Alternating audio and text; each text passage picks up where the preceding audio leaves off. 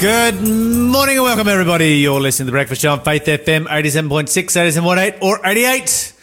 Right across Australia, right across the Faith FM network, wherever you are. Positively Different Radio in the morning. You are with Lyle and Renee. Good morning. How are you this morning, Renee? I'm very good, Lyle. Thank you. Very good. That's good to hear.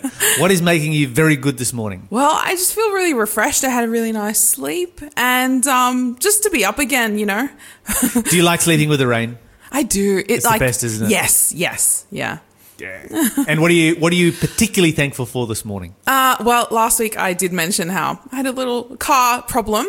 Yes. And so, that's still being sorted out. But despite that, I'm very grateful for my sister who drove me here this morning in her manual car, which I am learning to drive. See, this is a necessary life skill. Yes, it is. And I am so glad to hear that you are learning this necessary life skill. It will transform your life. You will have, it will broaden your horizons, and you will never look back once you have mastered it. Yeah, I'm pretty excited. That's wonderful. Well, okay, that's cool. So praise God for your sister this morning. Yes, thank you, Jesus. Good to have a good sister. Yes, yeah. Yes. All right, so what am I thankful for this morning? Okay, so I have a bit of a get-together today with a bunch of other ministers, which is going to be very, very cool. Oh, later today? Later today. We're going to be spending some time in prayer together and talking about evangelistic plans and how we can spread the gospel and that kind of thing. So, hey. And then we're going to have a meal together. Food is always good. So. Yes. Yeah, looking forward to it. It's going to be amazing. Yeah. That's all happening. And, of course, this evening is the end. That's right. It's the end of this evening. It's all over. No, it's not. The end begins this evening. The beginning of the end. First night at 7:30 this evening, we premiere with America and the End, which is going to be just super exciting. So super happy and excited to see that all take place. You're listening to The Breakfast Show podcast on Faith FM. Positively Different. Tell us some positive news stories. Okay. So Brighten our morning. I sure will. Thank you, Lyle. I'll take it away. So there's a story about a mulberry tree, which is credited for saving a home in New South Wales South Coast from summer bushfires. Okay, so we had some pretty horrific bushfires that just ripped through that region. Well, ripped through most of east coast of Australia. And a lot of homes were lost. Yeah. My understanding from this story is that this was a house that was kind of in the middle of the bush, like completely surrounded by bush. These people were into living in the bush. Yes, yeah. As a lot of Australians are, as I would love to live. Yeah. Who wouldn't love to live? It's nice. It's isolated. It's peaceful. Birds. It's nice to be out in nature. Critters. Yeah. So it's all there. They were surrounded by dense dense bush. Well, both, as it turned out. Actually, yeah. So that works out. That slip up works out. So basically, if you know Brett Hawkins, he has a remote property up in Upper Brogo, north of Bega. After the 2019 New Year's Eve bushfires, he didn't expect to come back and still find his house fully intact, untouched by the fire. But beside his house was the massive green mulberry tree that was next to his house. So basically, him and his partner, when the bushfires were basically at his doorstep, but before that, luckily, they evacuated to a nearby town, and they stayed the night where hundreds of other people had evacuees stayed before they returned, and they returned to their place 3 days later. And he just remembers coming back, and he mentions in this article that it was apocalyptic. You know, coming back, there was no tree, there was not a tree left, and there was ash on the ground and smoldering embers everywhere. But among those blackened trees, he found his mud brick house and the mulberry tree in full leaf. And you look at the photos of this. I mean, the bush around his house, it comes right up to his house. Yes, yeah. You know, he's completely surrounded by it. Yeah. And here the mulberry tree is just like bright green. It's right. Yeah, the photo. And the house is still there. It really, yeah. And, you know, you're wondering, I wonder how this happened, you know. And so he shares, like, months leading up to the bushfires, almost 100% of the state was experiencing some level of drought. Yes. Okay. But for Brett, water rationing became a priority. So him and his partner, they stopped watering the garden, and they let the animals come in But he said that he sacrificed a reasonable amount of water for the mulberry tree. Okay, so didn't worry about let the garden go, but Yes. kept his mulberry tree alive. The tree, It's a significant tree. Yeah. It's a really nice one. yeah, and it ended up saving his property and saving his life. In the end, which was a decision that would prove critical. That for his survival of his property, when the bushfire came through, he suspects that when the fire hit that tree, the tree was able to resist it. It kind of acted like a shield in some way. Yes. And that came also because the direction of the fire, it was the tree was able to save the house. Shield the house. Shield the house. And push the heat upwards away from the house. What's interesting about some of the research in this is that with your eucalyptus trees, because they're full of oil and so forth, they burn really, really well. But something like a mulberry tree, if you've got a very healthy one that is full of water, so a tree that's full of water, and this tree was full of water because he kept watering it, and as a result, it didn't burn. Yeah. And shielded the house. Yeah, that's it. Actually, on that, there's a tree. Did you know there's tree experts? There is a tree expert that had a say on this, and he said his name is what is his name? Chris Brack. He's from Fenner School of Environment at Australia National University, and he said while well-watered trees can help during a fire, the bigger problem is when trees hold on to their dead leaves, and particularly oily leaves. And unfortunately in Australia, a lot of eucalyptus leaves have a waxy coating on their leaves. So that stops the tree from losing much water. But when that dries out, it's quite flammable. Yes. And we see that when we have Australian bushfires. Yeah. Those eucalyptus trees really know how to burn. They do. Yeah, Australia really burns well, unfortunately, when it's in drought, especially. So plant mulberry trees all around your house, keep them well watered, and you'll be in good shape. Exactly. Problem solved right there. Well, while we don't know, there's I forgot what I was going to say. While we don't know, what kind of specific tree will stop bushfires from happening, it'd be nice to stop bushfires from happening in Australia. It is what you said is true. Keep a well-watered tree, and that might be able to save your property in some way. Brett definitely, when he came back to his property, he found that, this is a devastating situation. A lot of people lost their houses, and lost people who have farms, livestock and that. But to come back and still have his house intact, it gave him hope and a purpose to stay and to rejuvenate the place and to To create. bring it back and to keep going. A lot of people left the area Yes. simply because everything was just completely burned out. Yeah, They were pretty devastating times. that's true. That was this time last year. Yeah. It's all happening this time last year. It's hard to imagine, isn't it? Mm-hmm. Wow. Not too long ago. It feels like an eternity ago because so much has happened since then. A pandemic. Let's just Election. delete 20. Let's just delete the 12 Whoever wrote months. The this. last 12 months. Just yeah. Let's restart. By the way, we have an answer for the quiz. It's a correct answer. Yes.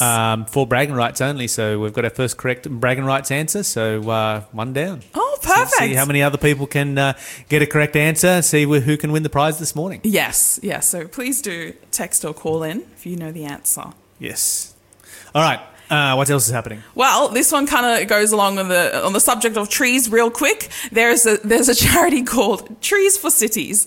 And so this is based in UK, and it's urging teachers and parents to help children embrace outdoor learning or at home or at school. So it's trying to get kids out there, out in nature, and giving curriculums and activities to help kids get in touch with nature and learn in a post-COVID world. So their aim is to improve lives by planting trees in cities while providing free online educational resources and curriculum guides for teachers and parents to help students do outdoor learning in a more post-COVID world. I love this.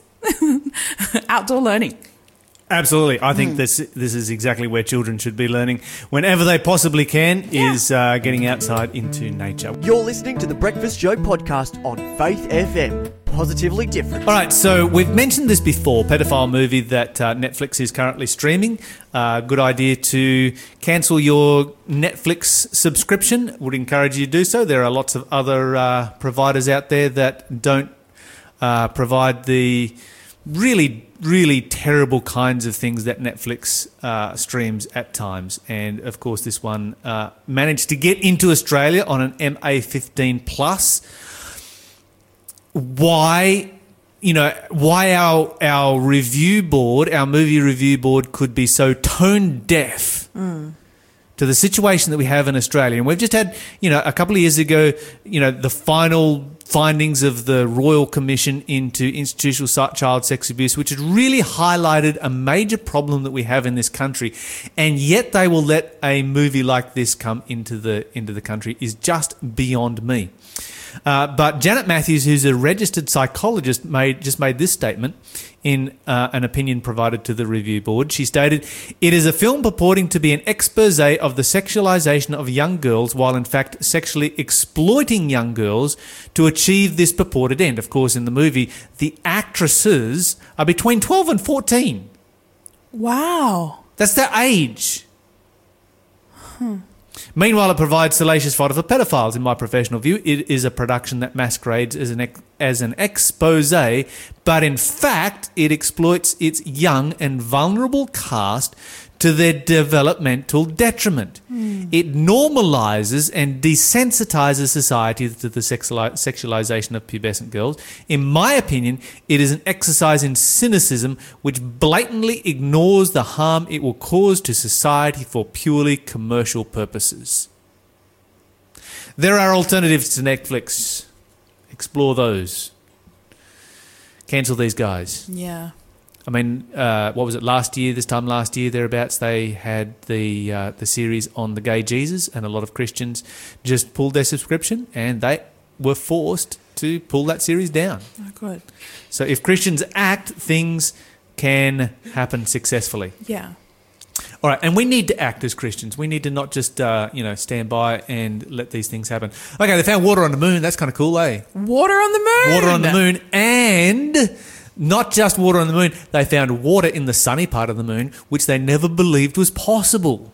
That's amazing. Yeah, so this is super cool. That's so cool. And it's going to raise a whole bunch of interesting questions. I love it when science says this is impossible, and then they find that, well, actually, we thought it was impossible. I'm super keen to hear what the implications are to water in the sunny part of the moon for the evolution theory.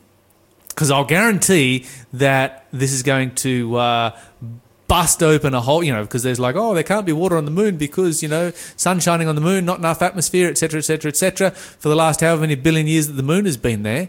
Well, according to evolution, the moon should not exist to begin with, and now there's water on it, so yeah, interesting to hear what the scientists come up with there.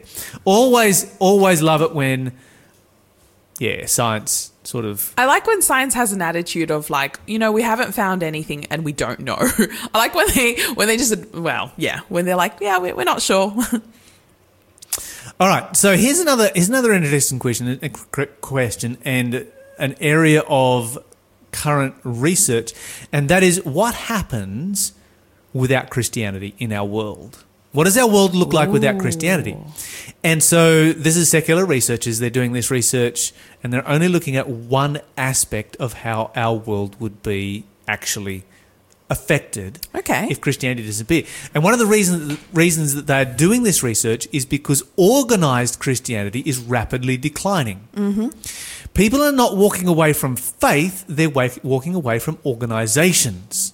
And you meet so many people like, I don't need to go to church to be a Christian. I don't need to go to church to live a moral life. I don't need to go to church to do the right thing. Church is just all about controlling people, etc., etc., etc.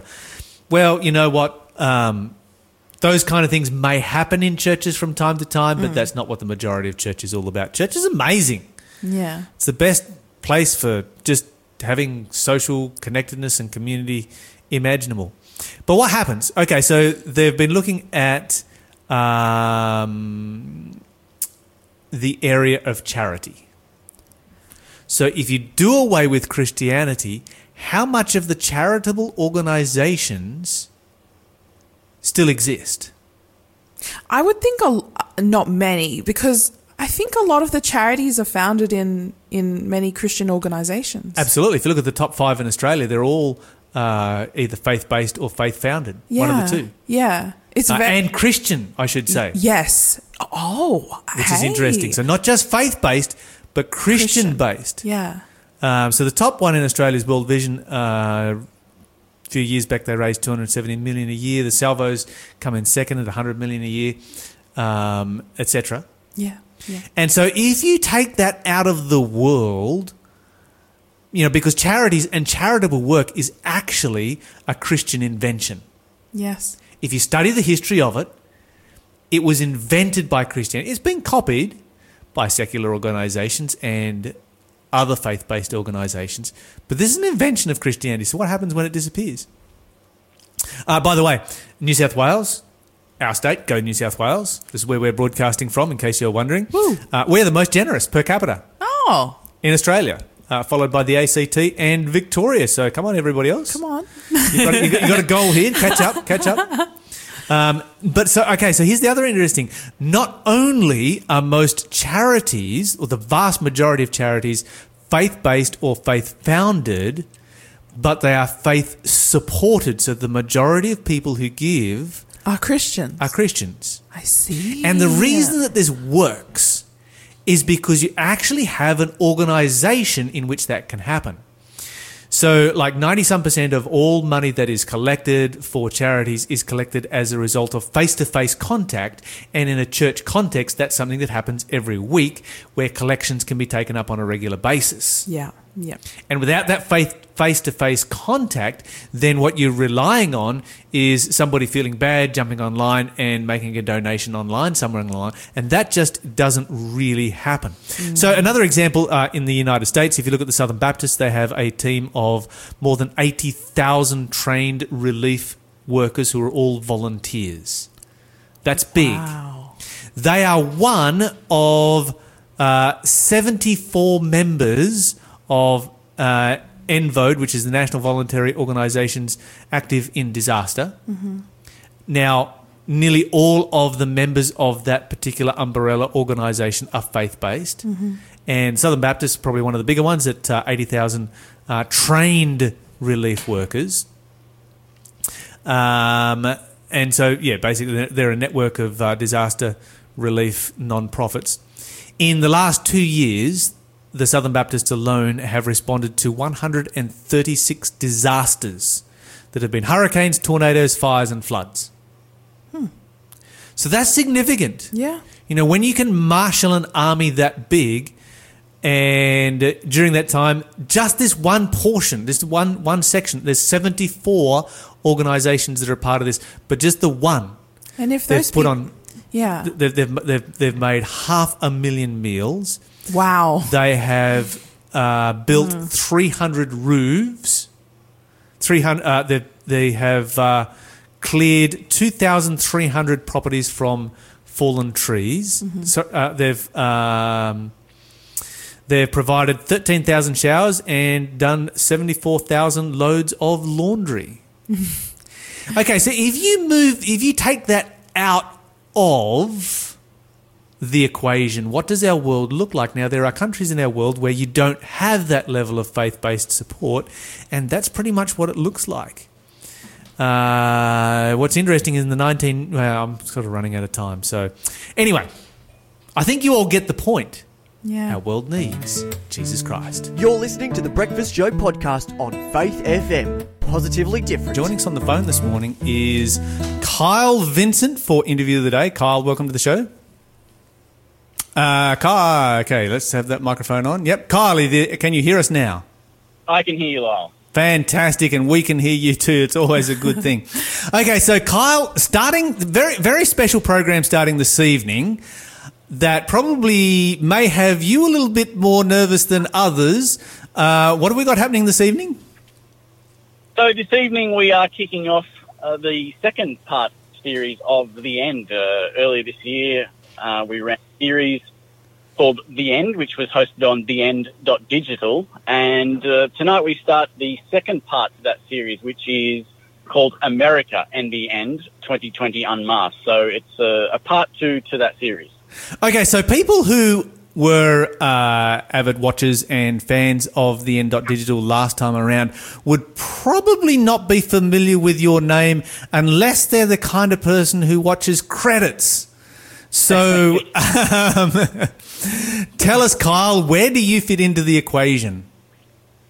Well, I'm in my happy place when I'm behind the camera, and I don't really even like the credit roll. I like to stay in the shadows, and that's because, usually my role is either cinematographer or editor.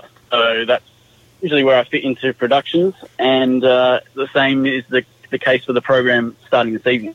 Okay, so you've probably, I would say, I think it would be fair to say you have seen more of The End than any other person ever. How many hours do you think you have spent watching The End? That's a very good question. I mean, usually it wouldn't be uncommon to watch each episode several times before they go live. So, but there are ways to watch it in fast speed. So I usually, Lyle, if I'm editing you, you're speaking extremely quickly. Oops. So then, do you? Okay, so I do have to ask this question: do you slow me down? I don't need to. It's the perfect pacing as is. But I mean, look, for some of these projects, I mean, for instance, the one that's starting tonight. There's obviously quite a bit of work involved, but I think it's worth it in the end. Nicely done. I saw what you did there. Definitely worth it in the end. Does it make you a little bit nervous with all of your material going to air this evening? Not really, because for your listeners who aren't aware, this evening marks the beginning of a 3-week program whereby the first 30 minutes of the program, we have a presentation from either yourself, Sharissa, or Justin, and they're great presentations that have been recorded. And then we go live with a Q&A session whereby people can, through either Facebook, YouTube, or a mobile phone number that will be made available, people can submit their questions, comments, and interact with yourselves on that topic that's just been presented. Sure. Now, for Sharissa, Justin, myself, as the presenters, we often feel really, really invested in a program like this, and particularly, we get that deep sense of satisfaction that comes through when we see people who give their lives to Jesus Christ as a result of it, people who grow in their Christian experience. Do you get that same sense of satisfaction yourself, even though the people who are responding have probably never heard of you?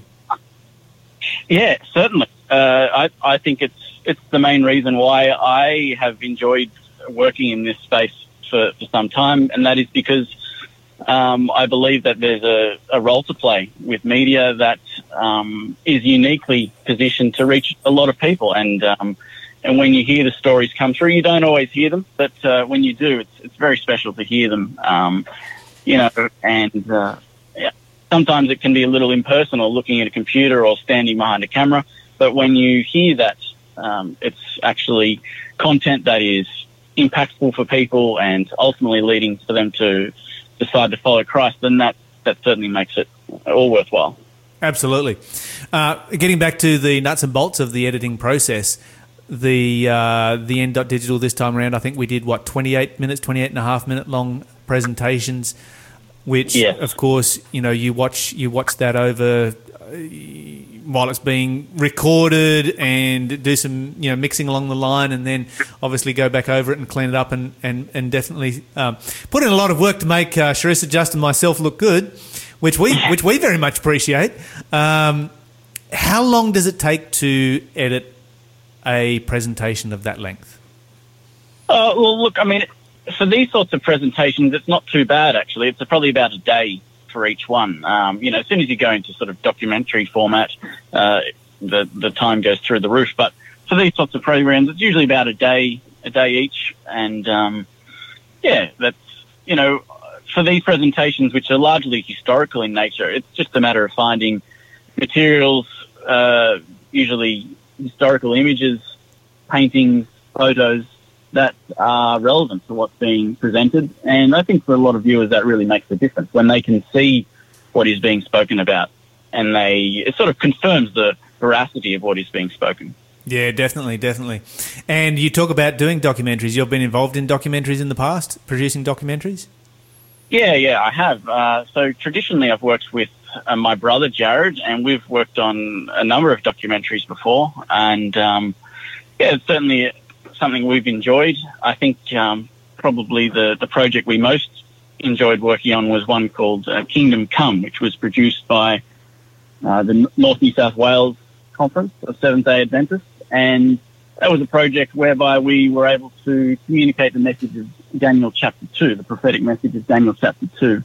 And that meant that we were able to communicate that in a way that people who maybe were unfamiliar with the Bible and its prophetic leanings were introduced to it in a way that, we tried to let historians who are not Christians confirm the way the Bible speaks about history. And it was encouraging to see that, indeed, that they do. So in your role, videographer, cinematographer, whatever, when you're working on a documentary like that, how much are you involved in, actually setting up things like, or do you get involved in other parts of the project, like setting up the itinerary, organising the people that are going to be interviewed?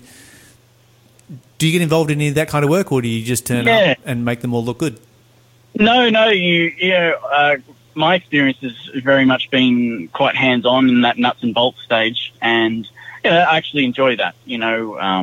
As far as that sort of producing aspect of it and actually lining things up, it can be difficult when you're working internationally because you're dealing with different cultures, different languages, different time zones. But when it all comes together, and it invariably on any sort of international trip, there are all sorts of issues you have to work through.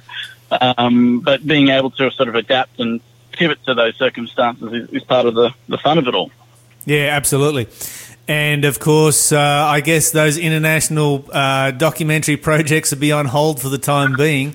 A lot of people have been asking with Kingdom Come, which I should say is just an exceptional documentary. And if anybody out there who's listening today can get their hands on it, really, really do encourage you to grab a copy of Kingdom Come, have a look, and check that production out. But a lot of people have been asking, when does the next one in the series come out? Are there plans to do more with Kingdom Come? I mean, Daniel chapter 2, there's more than 2 chapters in, more than just Daniel chapter 2 in the book of Daniel. There's some other amazing prophecies right there. Is there a future or a possibility for more installments in that space? Yeah, absolutely. There is. And so Justin Lawman, who was the executive producer who had the idea initially for the series, he had always wanted to produce 3 films. The first one being on Daniel chapter 2, which tells of the rise and fall of nations and the ultimate second coming of Christ. Daniel chapter 7, which speaks of essentially the rise of the Antichrist and how that would play out. And then the third film was going to be on Revelation chapter 13, which is, interestingly, the topic of the series that is beginning tonight, America and the End. So those 3 films, we've produced the first one. Currently, donors are being sought for the second and third of those 3 films. And our hope is that the funds will be raised soon and we might be able to begin production as soon as borders open up again. Yeah, that'd be fantastic. Now, just let me ask you, Kyle, how did you get involved in this kind of work in the first place? I mean, producing Christian material, Christian documentaries, Christian programs like the N.Digital that will be premiering this evening. How does a person get involved in that kind of work? Yeah, well, I mentioned before that a lot of the work I've done was with my brother Jared, and we together, when he was probably around 20, I was around 17, 18, leaving school, we thought, how can we have some sort of impact for something bigger than ourselves? And we were under the conviction that media would be one way to do that. And so we sort of set about upskilling ourselves in that area, volunteering on different projects, getting more and more experience before, I guess different projects came along that allowed us to sharpen our skills and sort of go from there. But I guess it really all started from the belief that media has a lot of potential. I'm not sure it's ever realised that potential, but if there's a small role that I can play, then that's good on my account. Do you have formal training in this area, or is this something that grew from a hobby into something that's now become a career?